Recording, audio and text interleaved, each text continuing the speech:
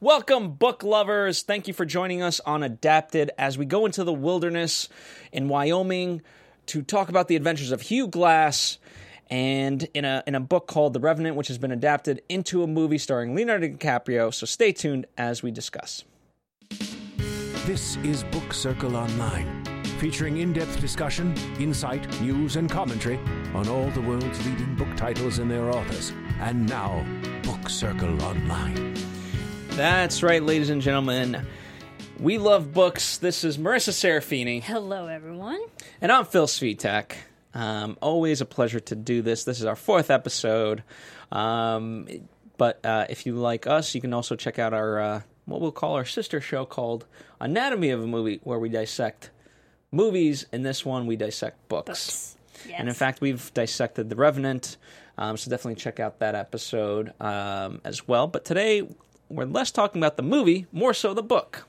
Yeah, the book, The Revenant. And admittedly, I just watched the film just fairly recently. So now that the film was like fresh in my mind, I could read the book and understand, the differences, and we can compare and contrast. And there's some things I liked about the film and some things I liked about the book more. Interesting. Most notably, the ending is the biggest difference. Yes. Which ending did you like? I actually liked the movie ending better. Me too.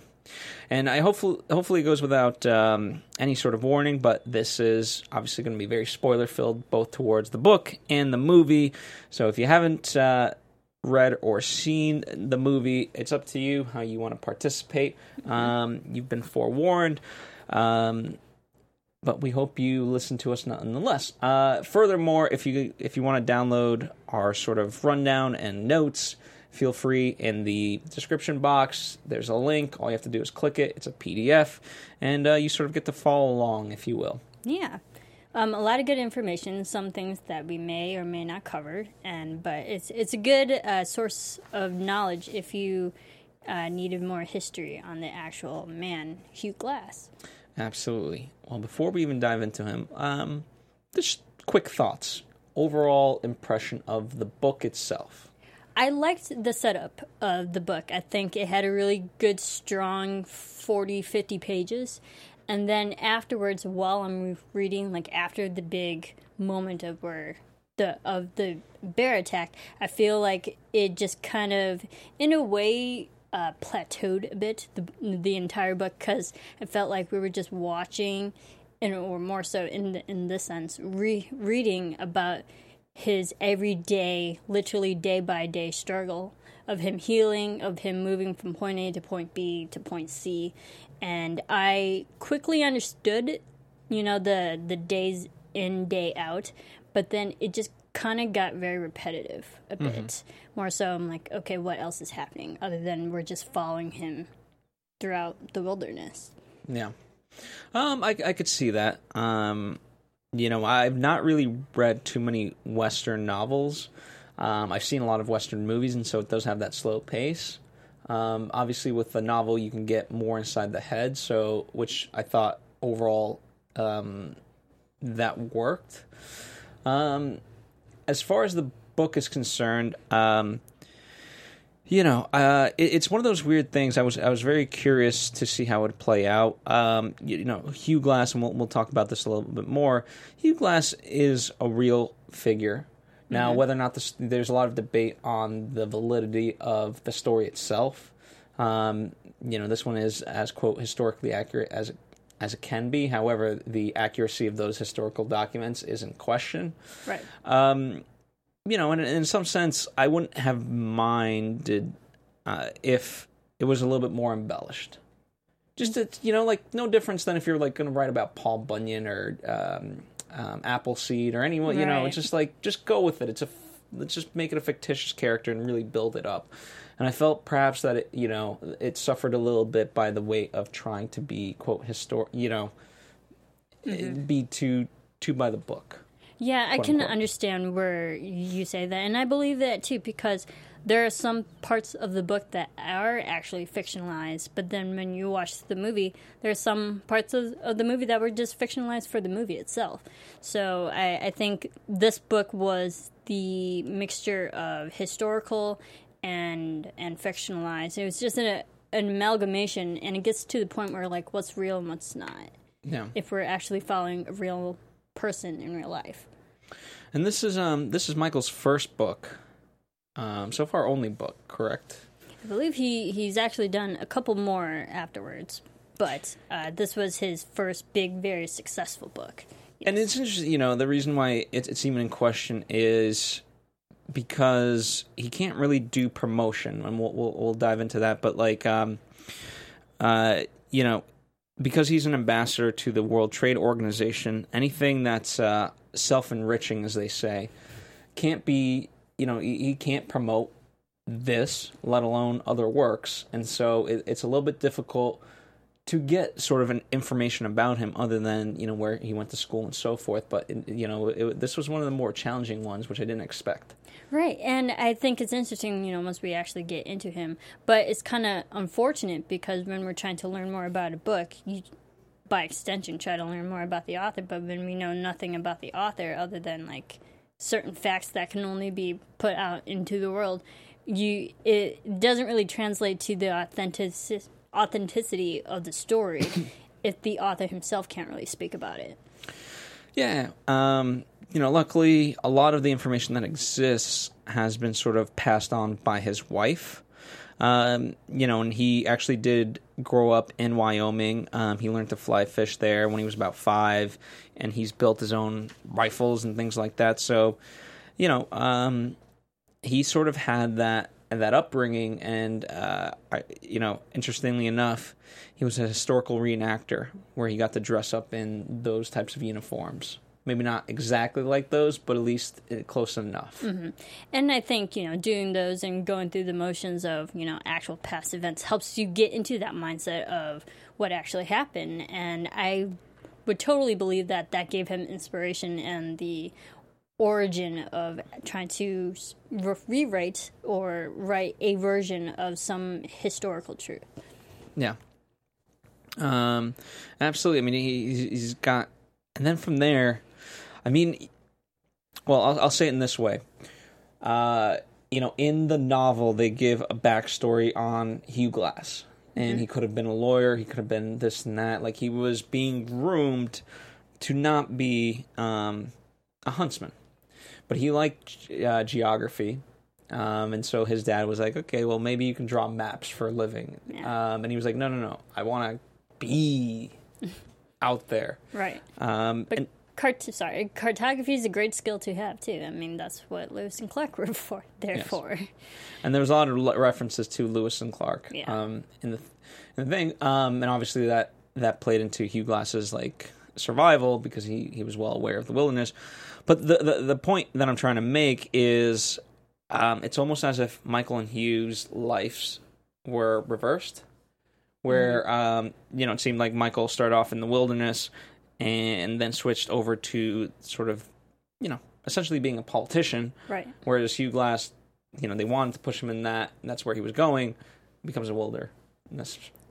Yeah, man. and I think that's interesting, kind of where life doesn't imitate art, but in a way, because that didn't happen in real life, you might want to write a story about that, a fictionalized version of what you wish you could have been, And I think that's probably where Michael came from. Mm-hmm.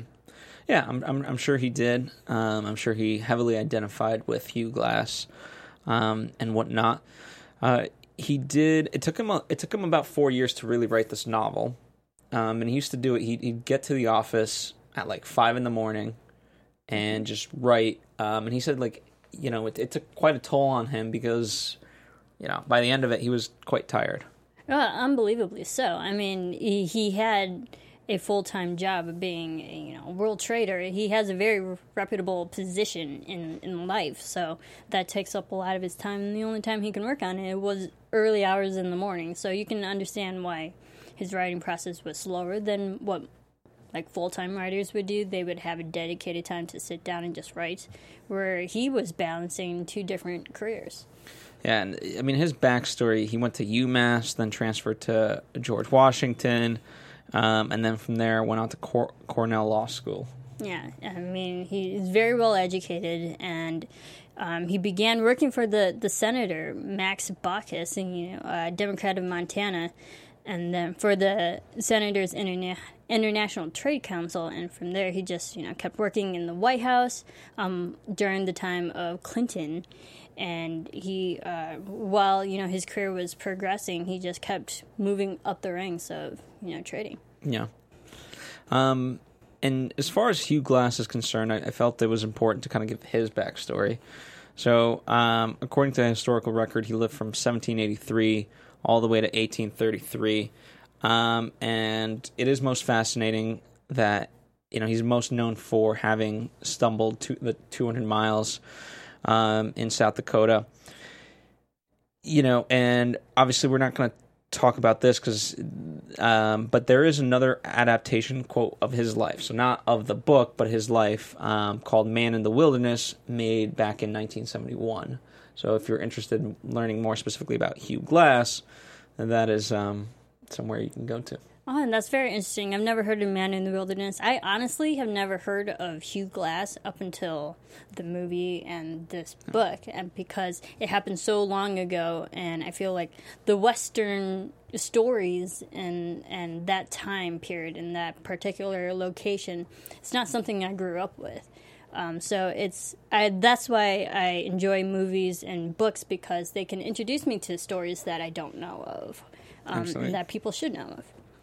Yeah, and that's why, I made mention of, Paul Bunyan and Johnny Appleseed and so forth, because while fictitious, at least, there's sort of more easier folklore that has been passed on through generations. Right, and in fairness, those are characters that are mostly taught in schools. So while you're young, while you're a kid, that's something you naturally grow up with in education. Hugh Glass, unfortunately, is not a story or a man that people were taught. Yeah.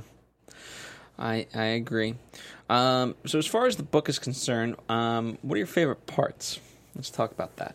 The reading the grizzly bear attack was quite I don't want to say actiony, but I really got engrossed during the details of what the bear was doing to the man, and Hugh is just helpless, and as a reader you're like, oh man, this poor soul is getting brutally attacked by this bear, and no one's there to help him, and you're reading it and kind of witnessing it along, and just as a human to another human, it's like you see attack but you can't do anything about it. I thought it was written very well, step by step, and you can understand the pain that Hugh was going through, and it's like, as a reader, you felt like you were getting mauled by the bear as well.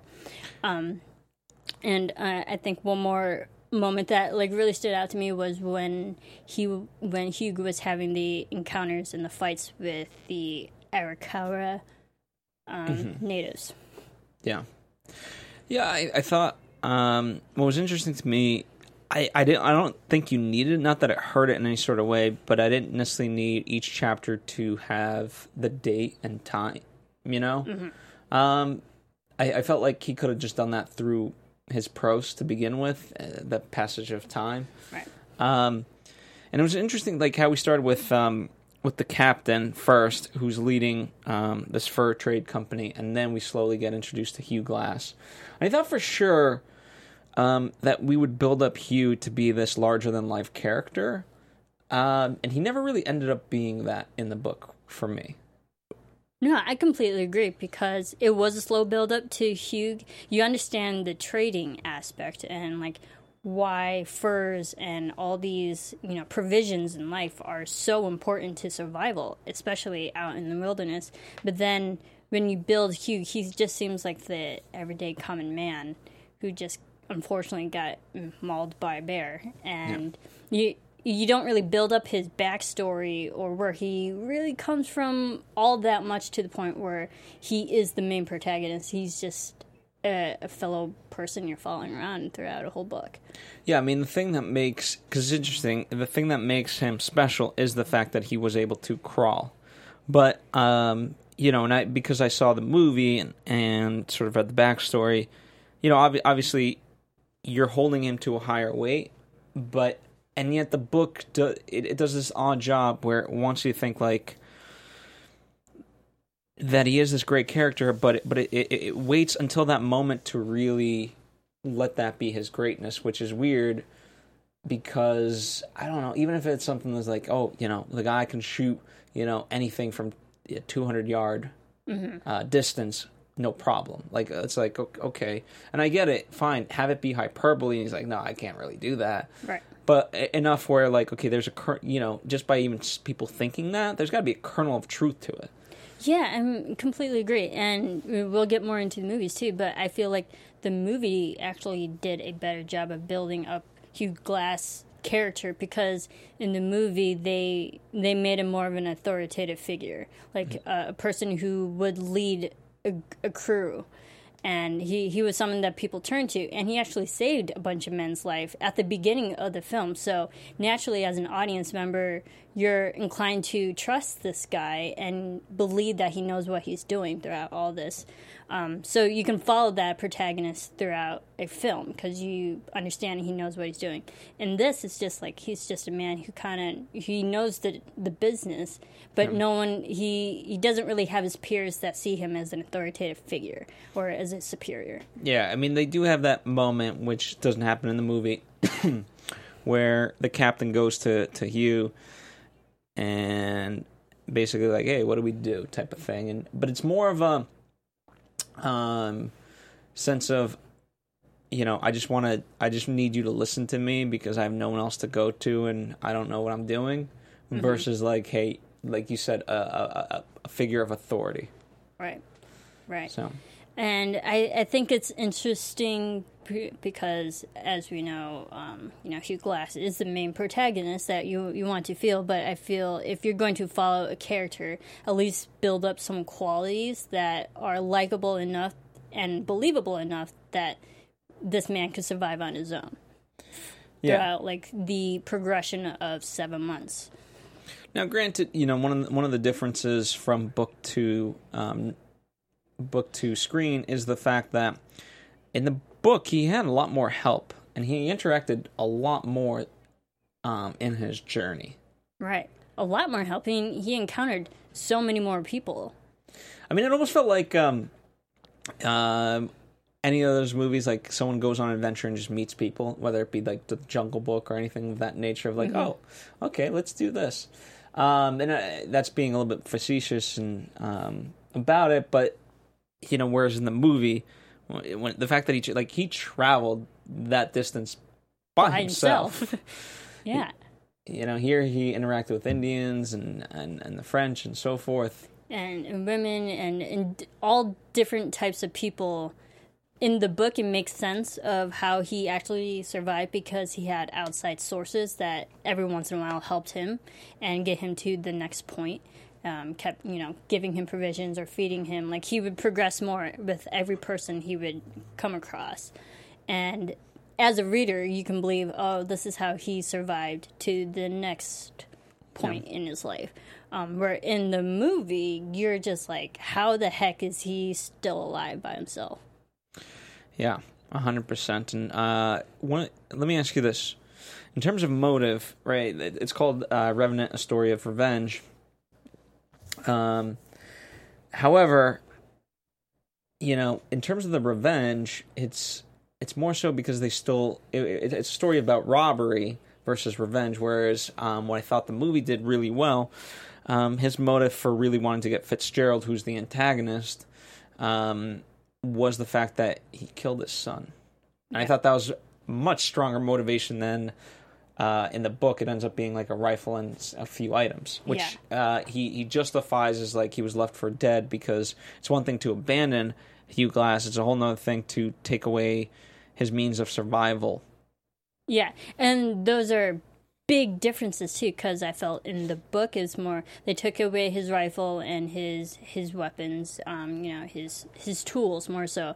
But those were like tools for survival. That's more they took away his ways to just how to live. And then in the movie was they took away his son, they took away his family, they took away his will to live, and two completely different, because in the book it felt like there was more justice, and the movie felt more revenge. And revenge just has like a more serious meaning than justice in a way. More serious, and it goes darker. Yeah. You know what I mean? It goes down to that level where it like starts to haunt your soul. Mm-hmm. Versus like, okay, I just have to do this. And I mean, granted, like you could look at Batman and he's fueled by a sense of justice, and obviously he's a very dark character too. But yeah. But justice has more of a legal connotation, and revenge has a more negative connotation. Yeah. But that's why when I think of westerns, whether it's basically any Clint Eastwood movie, and most recent, like whether it's Unforgiven, everyone just builds these stories about these characters, and then either it comes true or it doesn't, but it's haunting nonetheless. And I know I keep going back to that, but I didn't feel that with Glass. Unfortunately, as much as I would have hoped. Overall, let's talk about the ending, because people sort of have, from what I've read, a lot of people actually appreciate the book's ending because it has a stronger moral weight, if you will. Okay. Versus the movie, but I think the way the movie handles things overall, it has a greater impact. People are saying like his arc isn't as big, and I'm like, well, why do you need a big arc? The telling of it had a greater weight, so who cares? Right. I mean, I can understand where people say that about the book. My thing is, I feel while reading the book, his justice and the reason why he's still after these guys is kind of slowly diminishing with every new person he met that helped him along the way, who gave him tools to survive, who gave him food. Like, at the end of the book, he was actually fine, and he could have just, like, pretty much been on his merry way and would have been fine. He still had everything back. I mean, he could have got guns from other people who gave him. He had means to eat. So it felt like he was actually pretty okay at the end of the book. In the movie, he still doesn't have his family. He lost his son. In the movie, he lost more in the movie than he lost more in the book. Yeah, and that's something like, when you look at it, as much as he hates Fitzgerald, and neither the movie or the book, Fitzgerald doesn't cause the bear attack. Right. And you're right. Those are very tangible things in the book that he lost. Well, when you lose a son, not a chance in hell you're getting that back. Right. Like, in the book, he lost replaceable things. In the movie, he lost things that couldn't be replaced. Irreplaceable. Exactly. And so I felt a stronger weight. And also, let's talk about the ending, because in the book, in some funny, joking way, it turned into this, like, legal drama. Right at the end. Yeah, and I wasn't expecting that either. Not that I minded. I like the fact that they actually took the time and gave him the proper platform for him to state his case, and where the actual law and authority stepped in and actually helped him along the way to get Fitzgerald, because in the state that he was in, he wasn't physically capable of capturing Fitzgerald on his own. So I liked how the law enforcement actually helped him and gave him a voice to, state his problems. Where in the movie, he did get help at the end, but it was more so you're still on your own if you want to get this guy. Yeah, I mean, it had that, it had that sense where the book-wise, that civilization is sort of necessary, and that, the movie handles the relationship much more in like the Wild Wild West style. But if we're going to look at civilization and what it's meant to do, it's meant to protect people and so forth. And so it kind of speaks to the notion of like, hey, you know what, we can't really be uncivilized, otherwise it's going to lead to just complete chaos. And so I appreciated that, but it was interesting how it kind of just all of a sudden, I don't want to say shoehorned, because obviously it led to it, but in some sense it did. Maybe it's because I saw the movie and I wasn't expecting that turn, that it just felt out of left field of like, wait, we're in a courtroom and this is how we're handling it. And furthermore, because Hugh at the moment didn't necessarily feel a sense of justice. I mean, the fact that he's in the courtroom and pulls out his gun and shoots Fitzgerald, it's like, okay, well, clearly he's not happy by what's going on. Right. So that there was a disconnect for me. Yeah, I agree. I mean, the courtroom, he got his stuff back. And because that's throughout the book, that's all he really wants is his rifle back, his tools back for survival. And he eventually does get those back, but then near the end is like, okay, but his 2-year punishment or however long, or 10-year punishment, that 10-year punishment for Fitzgerald wasn't enough for him, therefore he had to act out and now actually try to kill him. While we're reading the book, he doesn't want to kill him. He just wants justice. And what infuriated him, too, was the fact that people were buying into Fitzgerald's lies. Yeah. So, he was having this... So I get it. He was having a sense of injustice of like, hey, wait, I did this, and now I've got to put up with this guy lying to everybody, and they're believing it. Mm-hmm. So he felt a little cheated by the system, so I get it. But nonetheless... Yeah, it was just kind of an interesting choice to make. Yeah, and it was frustrating for Glass to go through that when they realized Fitzgerald's way of how he was telling the story. There was some truth to it, but I felt like some truths were also omitted, and they changed the reason why he abandoned him, or X, Y, and Z. I get that, and... If he wanted justice, they're in court, so he actually is getting the legal justice. But in the end, it wasn't enough for him, apparently.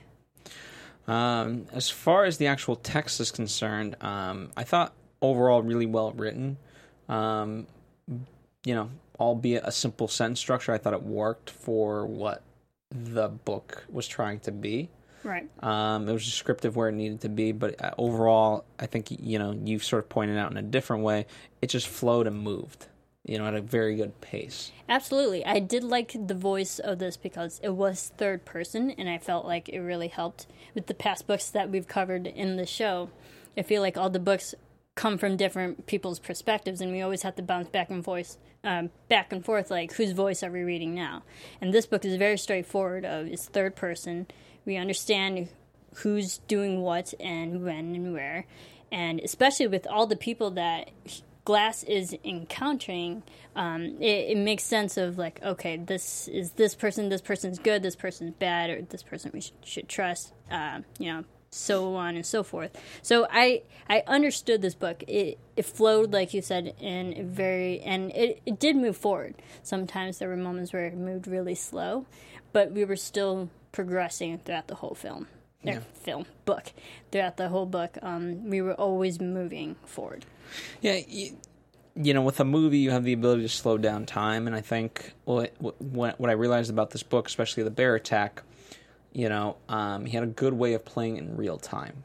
Mm-hmm. Because it could have just been like the bear attacked him, slashed his throat, slashed his skull, and blah blah blah. But the gruesomeness of the words. Very simple, but he just kept it going and going, and that was his way of really slowing down time.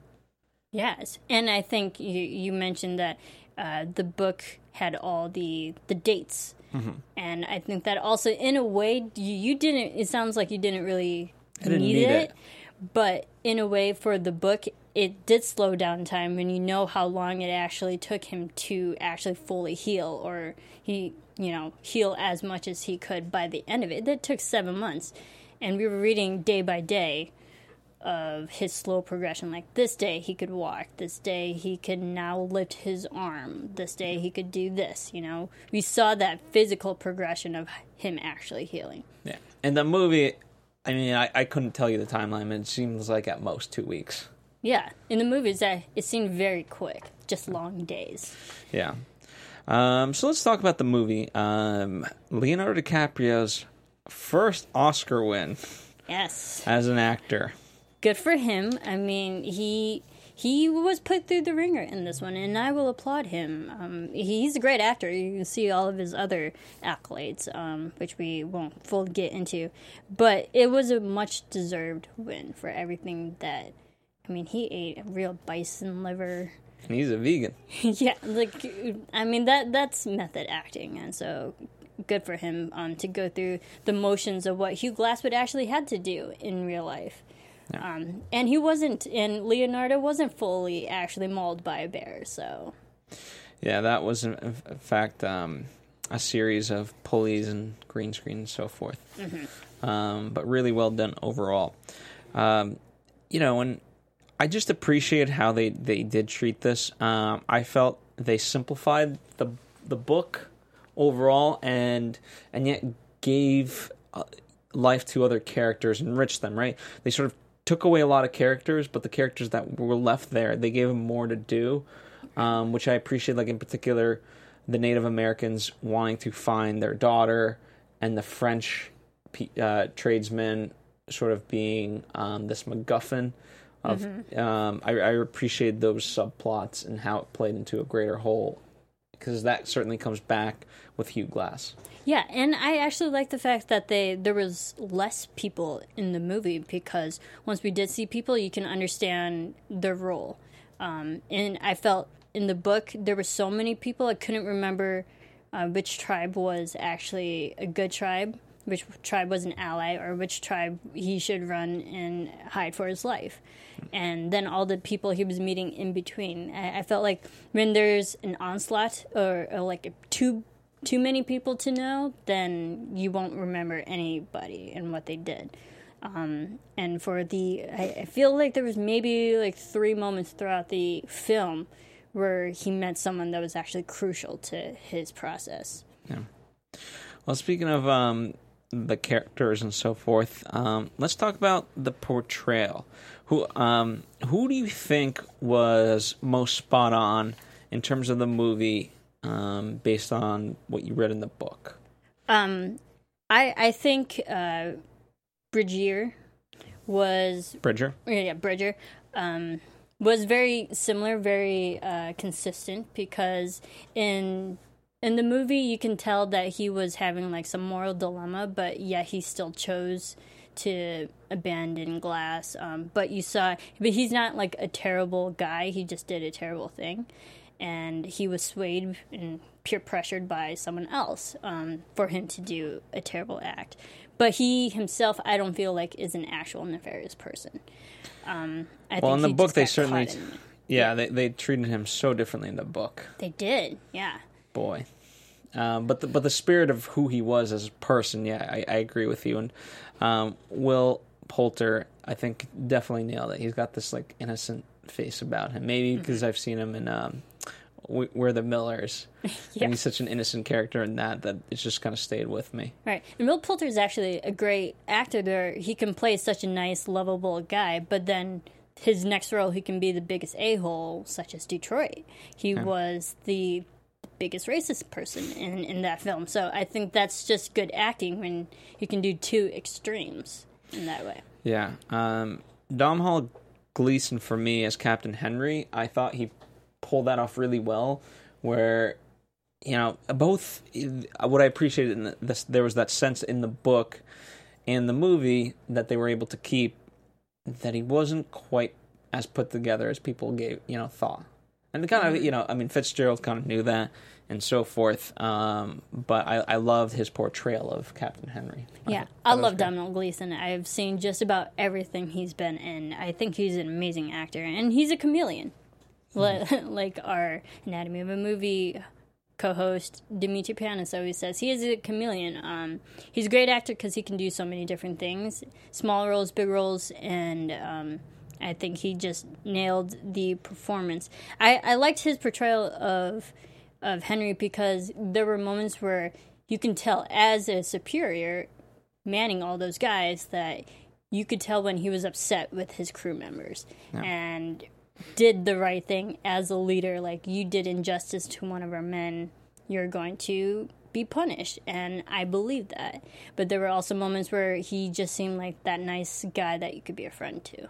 Yeah. Tom Hardy, I thought, pulled Fitzgerald off so perfectly.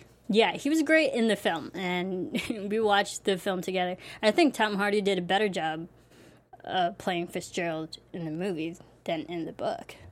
Yeah, he was able to pick out these small nuances and obviously breathe life into the character, and you could just see. I mean, just visually, you sort of got the sense that when you see a rat and you just want to kind of kill it. It's not that like you don't want to be a bad person in any sort of way, but like it's just a natural inclination. With Fitzgerald, you kind of the same way that it was described in the book, where like people didn't trust him. All it took one look at Tom Hardy as John Fitzgerald to go, I kind of want to kill him. Yeah, and we were together when we watched this film, and I watched it for the first time. And I believe, like, early on in the movie, I said out loud, I was like, no, Tom Hardy is too bad of a character. He can't live. Like, if he lived at the end of the film, spoiler alert, if he lived at the end of the film, then that's not a satisfactory ending. He was so good at being an antagonist that he had to die. You wanted him to die, because that would have been satisfactory to an antagonist to a protagonist. I agree. And then, the thing that we talked about earlier, Leo just as Hugh Glass, like, Leo himself has such a presence, and what I appreciated, they did make him that larger-than-life character that I felt he should have been, that he wasn't quite for me as in the book.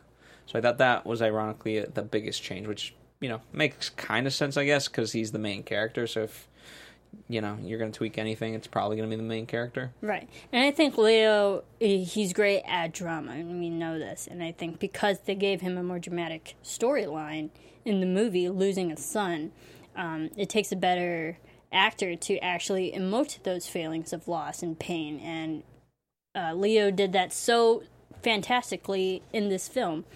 And that's another reason why he won the Oscar, because he can get to such emotional depths from a character that was fabricated more for the film than it was in the book.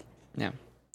And just, as far as wanting to, it's interesting how this movie got optioned even before it was actually published. It got published in 2002, but it got optioned back in 2001. By Warner Brothers. Mm-hmm. I mean, huge. So to get optioned so early in the writing stages, or just like the publication of a book, shows that it's a very successful book already. And we've done, on our sister show, Anatomy of a Movie, we've done movies that have been adapted into books, but very rarely do they get option for rights so early on in the process. Unless you're like a Stephen King with a history of just novels. Like, boom, done. And yeah, it's just one of the things that was interesting. Michael kind of walked away from this. Like, he's familiar with the bureaucracy of DC, but Hollywood is a whole different experience for him. Right. Because if the movie didn't come out until technically 2015. It got released in December, but then everyone kind of saw it in January of 2016. That's a long process. That is, and to be optioned by Warner Brothers to be, and to go through the hands of so many creative people. They already got the rights, but then when you translate it to film, from book to script, obviously so many things changes, because once you give your rights over, the producers can have any which way they want with the characters and the storylines, and we see the things that they changed and the creative liberties they put into it. Yeah. Well, I think when you talk about the filmic elements of the novel, it's whenever you talk about a story of revenge, generally those are going to be westerns, and westerns are very visual and not easy to make, but they're overall simple in their storyline, their motives, and it's just fun to tell. I can't stress enough how much I love westerns. And then when you throw in a bear attack and things of that nature, and the various battles, yeah, you kind of you're kind of like a kid again wanting to play cowboys and Indians, just on a grand scale. Yeah, understandable. I think the bear attack was one of the things that visually could be shown very well, and I think that's what the film did so well. And because, reading it, you get the step-by-step details, but watching it on screen just kind of brings it to life and makes it more real. Like, oh my God, I'm actually watching someone get decimated right now. And I thought that was I don't want to say neat moment, but an interesting moment that could translate very well onto screen. And it was, even though they had it in the trailer for the movie itself, nothing prepared audiences for the length of time that we were going to see this bear attack and the brutality at just this. And there was a part where you're like, okay, great, it's over.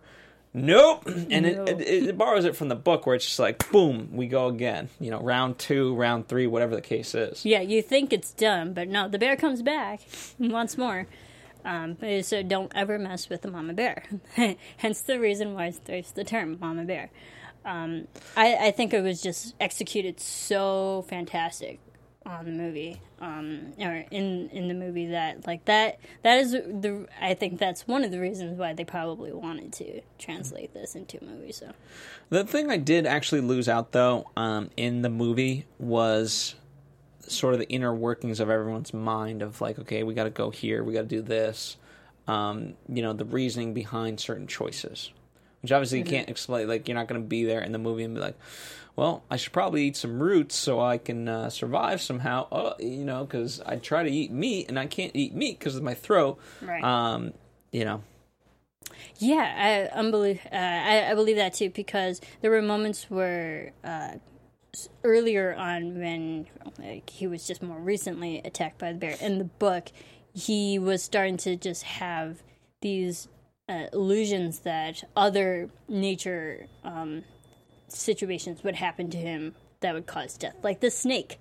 Reading this daydream of a snake attacking him and killing him was terrifying for anyone. And I'm not really afraid of snakes, but reading it, I would not want to be in his position being attacked by snakes either. And that wasn't shown in the movie, but there was another illusion in the movie that played more to the loss of his son, and you can understand, like, he just wants to see his son and be with him. So they translated like different illusions in different ways, but I didn't mind it actually. Yeah, and in the movie they sort of made this distinction. They gave him a moral code, if you will, where like as long as you have breath in your body, you keep moving forward. Mm-hmm. Which isn't the exact quote, but it's the sentiment. Yeah. So you kind of understood his life motive, and then when he's dealt with this specific situation, okay, now that kicks into full gear. Mm-hmm. A survival motivation. Yeah. All right. Any final thoughts before we wrap this up? Yeah. I think the movie did a great job in showing the terrain of absolutely the vastness. Because when you're reading in the book, it says, like, now he's here this one day, but you don't really get the visual scope of how long and how far he actually traveled. I mean, they said, 200 kilometers? 200 miles. Yeah, 200 miles. I mean, that's a very long distance for a human, especially on foot. But in the film, they actually showed the physical terrain of what he covered, and I appreciated that more, knowing what he actually physically went through. Yeah.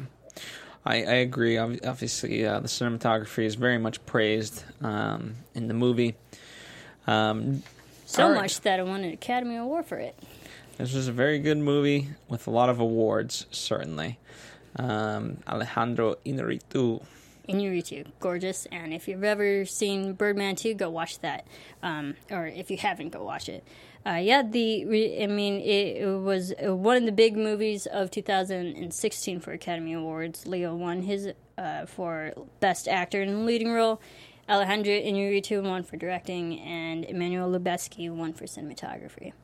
I also got film editing, sound mix, visual effects, production. So for nominations, yeah. Yeah, absolutely. So it was. It's a beautiful film. It really is. Oh, absolutely gorgeous. All right, well, that about does it for The Revenant here on Adapted. Next time we will be doing Never Let Me Go, yes, a 2005 novel adapted into a movie of the same name. So if you appreciate what we do, read the book or watch the movie, whatever you want. Yeah, Never Let Me Go. It's a beautiful film and a more interesting book, I think, as well, because it's a good look at humanity. It's about love, friendship, and the meaning of what it actually means to be human. So it's a mind-bending type of book. All right. Can't wait to talk about it with you. So that's what we got up next. In our past library, we've got The Jungle Book, we've got The Prestige, we've got... Hugo. We've got Hugo, so check those out. Slowly but surely, we're filling out our library. Pun intended. But thank you guys for joining us. As always, feel free to also comment about this. Feel free to comment suggestions for movies/books that we should talk about. Obviously, they have to be a book that has been turned into a movie. Yes. But we'll definitely take your recommendations because we like reading. Yes. Anyway, thank you guys. This is Marisa Serafini at Serafini TV. That's Anything else you want to promote? And we've covered The Revenant on Anatomy of a Movie, and we've covered a lot more movies that have also been books before, so go check those out as well. Absolutely. That includes The Hunger Games. That includes the Stephen King novel It. All those. Anyway, I'm Phil Svitek. Go to philsvitek.com if you want to see my work and follow me on social media and all that. Thank you guys as always. Appreciate you guys and keep tuning back in. Bye. From executive producers Kevin Undergaro, Maria Menounos, and Jeffrey Masters, thanks for tuning in to Book Circle Online. Don't forget to subscribe and leave a comment. To suggest a book title or their author, you can tweet us at BookCircleOn. This is Book Circle Online. Thanks for tuning in.